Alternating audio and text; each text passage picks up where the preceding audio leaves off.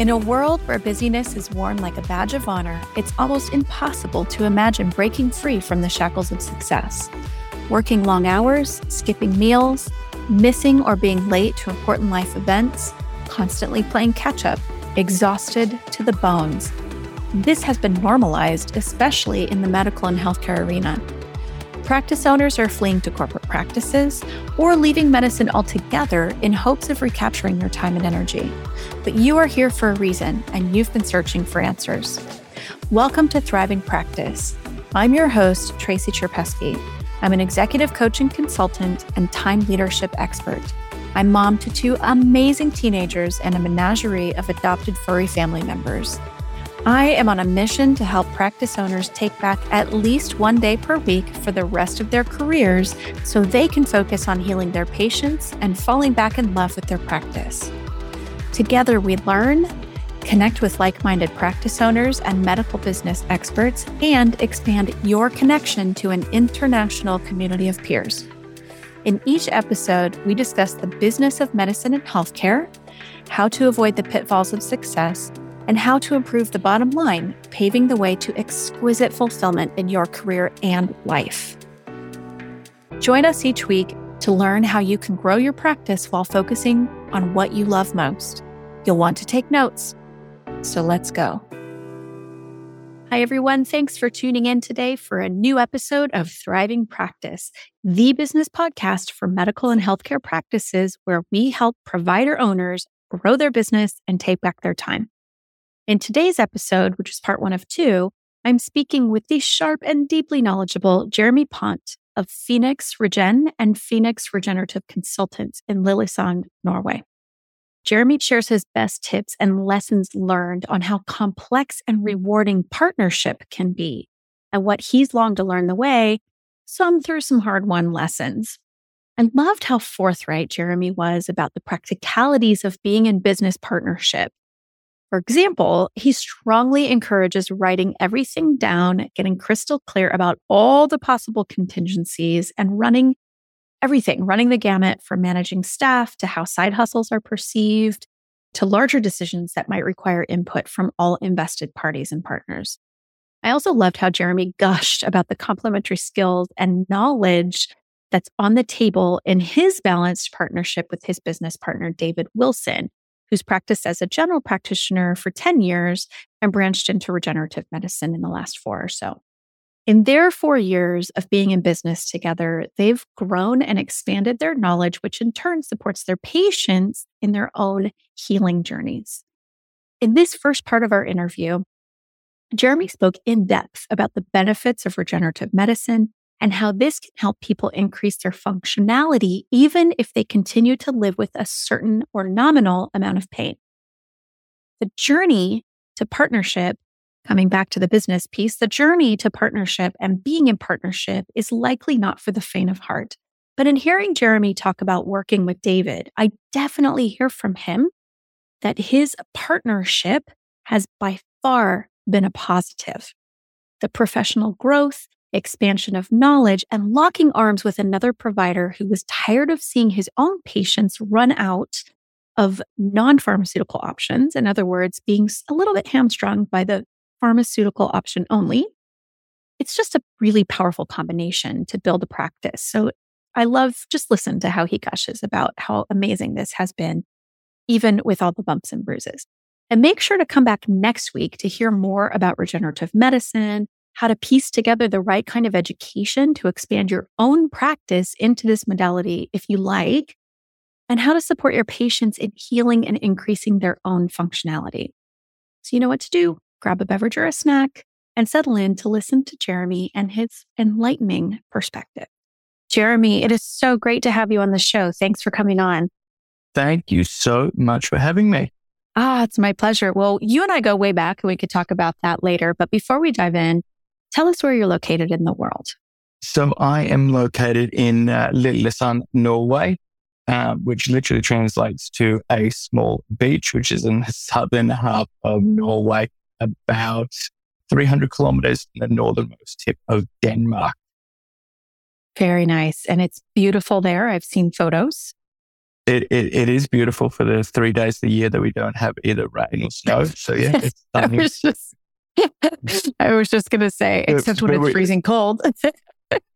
Yes, autumn is not the most fun time to live in Scandinavia. Summer is just amazing. So for that 3 months of summer, and by 3 months, I mean 3 weeks in July, it's just gorgeous. And then we do have beautiful winters for, January, but no one moves to Norway for the weather. And you, obviously, your accent gives you away, but you are not originally from Norway. So you hail from Darwin, Australia, correct? Yes, exactly. I'm a Northern Territorian that, funny enough, met my Norwegian wife mountain climbing in Argentina, and was what I always say was forcefully imported back to Norway, like the Vikings of old. They just hit me over the head and just brought me back, and dragged you. And I was in Norway. Exactly. Suddenly you woke up in Norway with a private practice and 3 children. Exactly. I did that. Yeah. How did that ever happen? What an adventure. Well, how cool. I mean, that just speaks to, what's possible when we leave our comfort zone and we go traveling and doing things. Who would have thought that you could go that far away from home, both of you, and end up falling in love? Yes, exactly right. No, it's one of those things that if anyone asks how committed am I to my wife, it's like, well, I moved across the other side of the planet to the cold and the rain and learned another language. So I think that gives me a tick. And normally that does give me a tick. Yeah, I think you might be in it to win it. Yeah. Oh, that's so great. Well, you and I go back as we worked together several years ago when it was just you in your practice, but now you have a multidisciplinary clinic. So tell us about Phoenix and all of the things that you do there, and then we'll go from there. Okay. So, when I was first starting up my practice, I was just working with a coach, because when you're a sole practitioner, it's really hard. It's very easy, to get stuck working in the business, and very hard to work on the business and sort of take that step back. And so in that time, I'm really taken from being a sole practitioner to really branching out, doing more than, so I've always been typically a very biomechanical based chiropractor, working primarily with the spinal adjustments, and then branching out to doing laser, non-surgical decompression. And then gradually over time, I just found there was an enormous group of patients that were either had tissues that were too badly damaged to respond to conservative treatment and were not surgical candidates. And so I, over the last 5 years, 6 years now, it's getting on, the pandemic seems to throw everything. I started looking for solutions for these patients. And first it came in the way of doing a pain specialization in the United States. So that meant that I became more of an interventionist. So doing a lot more of steroid injections, whether that be nerve roots or in the joints, even, knee arthritis, cortisone injections. But the problem with that is that these techniques, they come with a lot of side effects, and they also are getting really phased out. And that's when I really started to see a lot more about regenerative medicine. And so that's when I branched out. So regenerative medicine is basically when you use the body's own natural healing tissues to repair damage. So I started off using PRP, which is basically a blood-based growth factor. So that's where you take all the healing factors out of blood, well, all of them, most of them, and you really compress them into a really concentrated form and then inject them directly into any tissues of damage. So things like tendinitis and even the arthritis, what it tends to do is be a stimulating injection, which can really help to shock the body into repairing tissues that are damaged. And to do this, I had to team up with a doctor. And I was really lucky that it just happened that there was an Irish doctor in my town. Funny enough, an Irishman Australian meeting, and who was also and been working as a general practitioner with a special interest in musculoskeletal medicine for the better part of 10 years as well. And basically noticed exactly the same, that there's this whole group of patients that don't respond to conservative treatment, and your GP, his only intervention is basically tablets. And him being one that was one of these more sort of modern, where let's not just listen to what the pharmaceutical company is telling me, what are these drugs actually doing? He really wasn't happy with that. And then how we have our health system in Norway is that basically we have no private health. We have everything done under the public system. And so that means there's long waiting lists. And if we would have people for knee prosthesis, for example, things are very basic, as in, and they do them well, but basically if you've got knee arthritis and you're younger than 75, you're basically going to get told to take a paracetamol and wait till you're 75 to get a knee prosthesis. So he was witnessing that all the time in general practice and was looking for solutions. And it just happened to be that I was published in a local paper doing some patients with these regenerative techniques, and then we teamed up. And so from that teaming up over the next 4 years, we really branched out to doing a lot more stem cell based. So that's where we actually harvest and isolate stem cells out of mostly fatty tissue and also bone marrow. And then that works as more of a transplant procedure. So stem cells are incredibly powerful.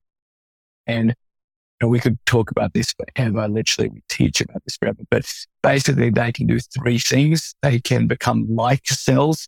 So if I inject these stem cells into, let's say, a damaged knee, they have the potential to become cartilaginous cells. So if that's required, they also have an immune modulating effect, which means that they can actually stop a lot of the biochemical pathways that have been leading to tissue damage.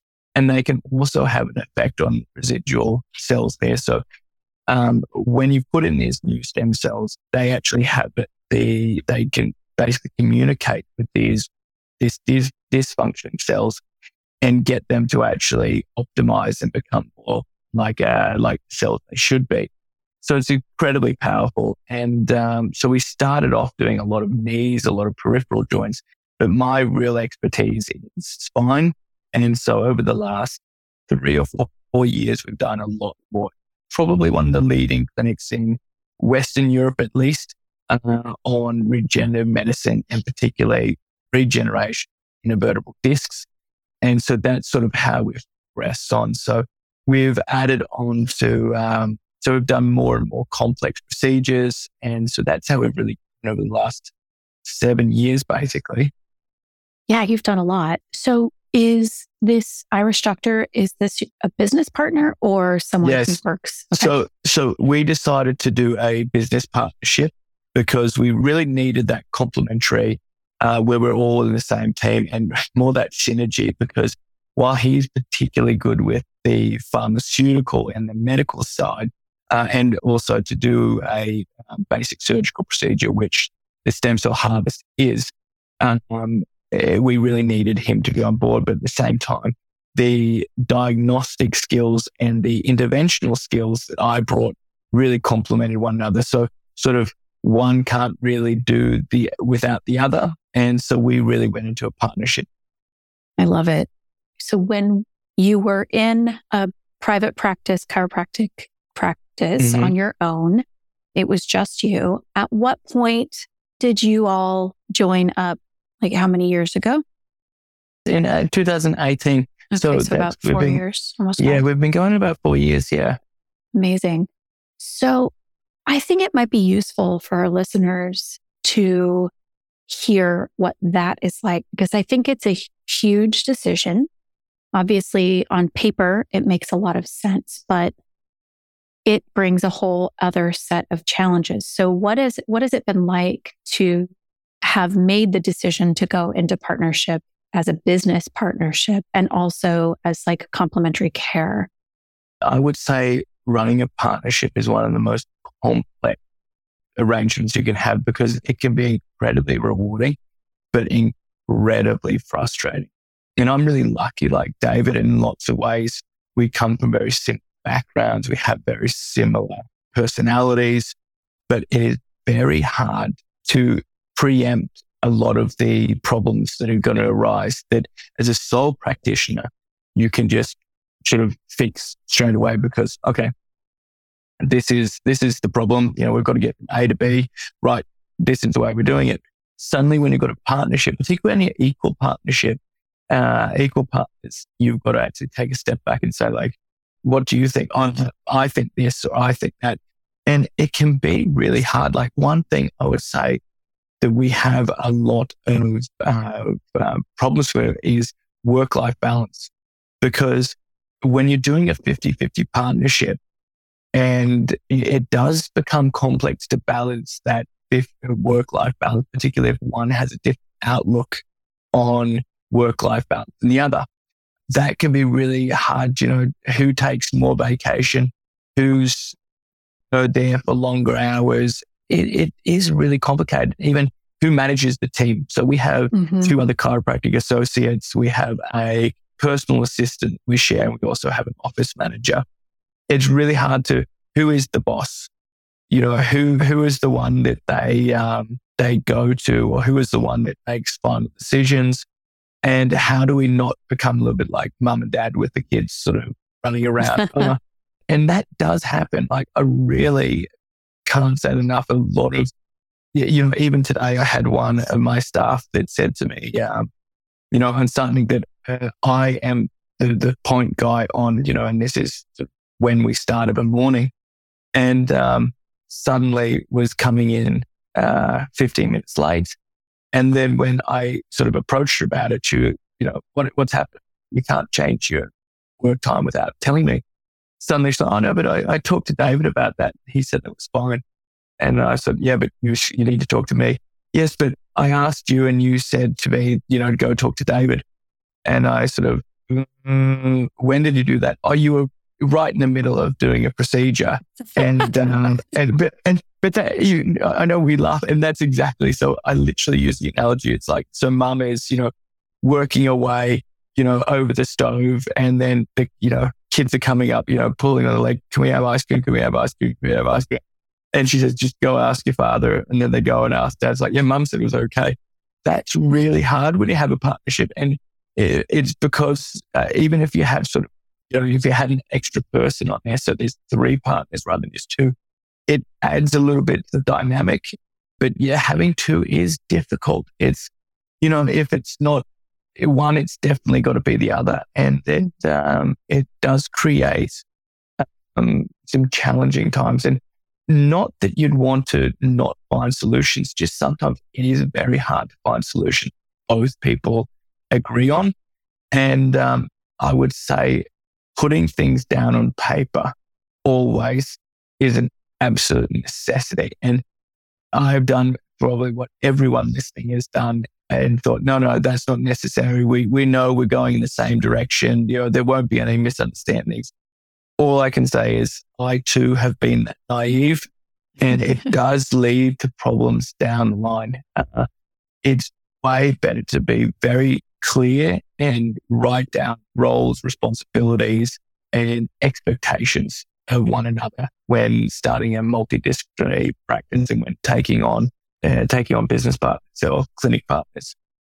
Sage advice. I think, a piece of advice that I would give a client if they were looking at partnering is just that. Any possible thing that could come up, even if it seems little, get it, like sit down multiple times and get as many things out. Maybe work with somebody else to do that, either someone else who has the experience of partnering and, and then obviously all the legal stuff that you need to do. But like, there are so many things that could come up that seem so simple. But even, something as simple as the order in which you,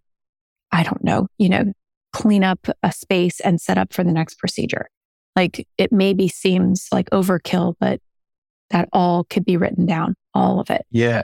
And that's the thing. I think when you're going into partnership, particularly for the first time, that you sort of don't want to be the person, saying, doing this because you don't want them to think that you sort of mistrust them. Yeah. But it's just about being clear. And that's the thing, sort of delving in exactly what you're saying, delving in every possible problem or outcome, so that if there is a sort of non-pass there, it's better to have that non-pass at the beginning rather than, 4 or 5 years down the track, you're like, oh, okay, well, this is a really big problem. How do we do things now? Particularly the more things are intertwined. So I think business partner-wise that, but professionally, it's been absolutely phenomenal. I think having that synergetic when it comes to clinical experience is really taken both of our practices to the next level.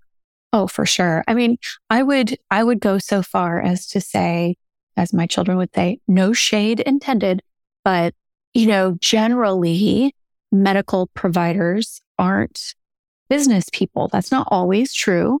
But even if one is great at business and is also a medical provider, how do you split that? How do you wear those hats and, still go home at the end of the day at a reasonable time for dinner with your family and things like that, right? So it's still, I think it's a huge challenge to do both.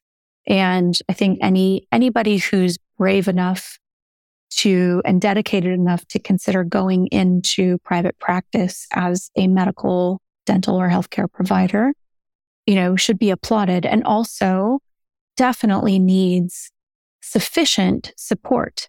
And that means everything, like the admin side, the strategic side, your financial planning, all of it. You need to have good people.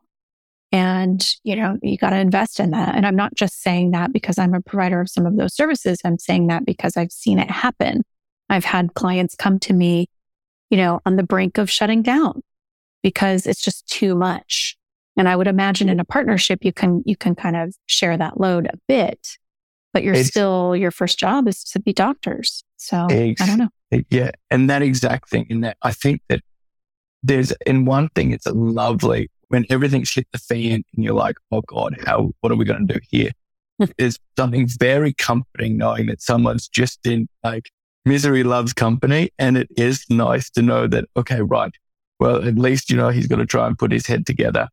So yeah, I agree. But there is so many things you're not, like you said, you have different strengths and different weaknesses, and managing a business rather than treating a patient is just a much bigger challenge, in my opinion, and that's why when my associates would come to me and say, why do I make more money than they do? It's like, because I take all the risk and I do all the stuff that you never see. That is sort of the business side of healthcare. And, so I think from a, chiropractic point of view, I'm a completely different chiropractor than I was 5 years ago. Like I have much more well-developed and well-rounded experience. And, this is the thing that is a little bit hilarious, that I went from thinking, geez, my pharmaceutical knowledge or my medical knowledge could be, jacked up a little bit, to then David constantly saying that I'm way better than any of his first year medical residents that he's had working under him. And at the same time, my David, when he first started his examination, his knowledge of musculoskeletal medicine, this is after working as a general practitioner for 10 years, was terrible. It was super basic. And that's because it's just a differing expertise, sort of chiropractors and physiotherapists come out of university with a specialty, whereas medical doctors come out sort of with a general education. And so now when I look at him, it's actually, I remember 4 years ago, if he came into me and said, I've got a patient with an L5 disc. Like, do you? Let's have a check of that. Okay, Sonny. To now it's like, okay, yeah, no, good call. Like you're doing good there. And you're vice versa. Yeah, he's getting it. And at the same time, there's sometimes it'd be like, I was about to do a lumbar injection, like L5. I think it was an L5 selected block a couple of months. And, as per law, as the prescribing doctor, he needs to set eyes on the patient as he was coming in. He just happened to see underneath this patient's lying in the stomach, just happened to see around her sort of flank, her side area, that there was this little rash. And I thought she just rubbed it because it just looked red. But it was actually a shingles rash, just in a really atypical area. So that's why I didn't think of it. And he automatically was like, wait a second. Don't look at that. And then of course, luckily he sort of came in, stepped in, and not that we could have killed the patient, but it's definitely not something one do is give steroids into a patient that has an active shingles viral infection. Yeah. Yeah. So it's funny. So it's still and that's the sort of complementary go. But like I said, the business stuff is tough. So I would really recommend it, but I would recommend also because it does tend to be with your practical skills, even with physios that I work with, and there seems to be a natural boundaries. As I offer you're much better at that than I am, aren't you? And so that works out. The business side of it, there aren't those natural boundaries, and I think it's way better if you just have just distinct and defined roles from the beginning. Mm-hmm. And that is spoken with the wisdom of someone who learned by not doing it the hard way. Exactly. Exactly. I'm saying everyone do that while I haven't done that. And even now we're literally going, we better write that down. Right? Do this, write that down. Yeah. And another write everything down, all of it. Right.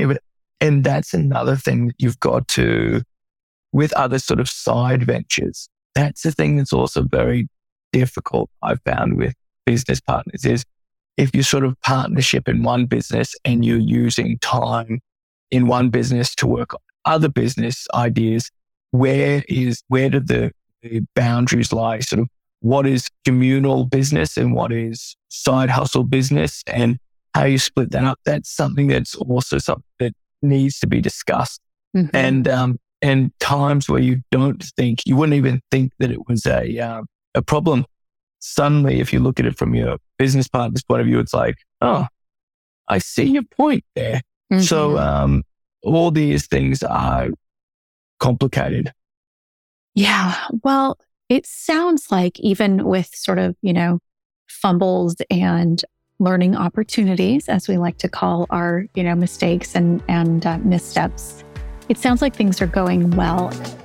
I hope you enjoyed part 1 of my interview with Jeremy. Make sure you come back next week to hear part 2. If you've not subscribed yet, make sure you do so you never miss an episode. And as always, if you're gaining value from listening to episodes like this one with Jeremy, please make sure that you leave us a review on Apple Podcasts so more providers like you can find us. Your review helps spread the word about our incredible guests and the amazing knowledge they're sharing.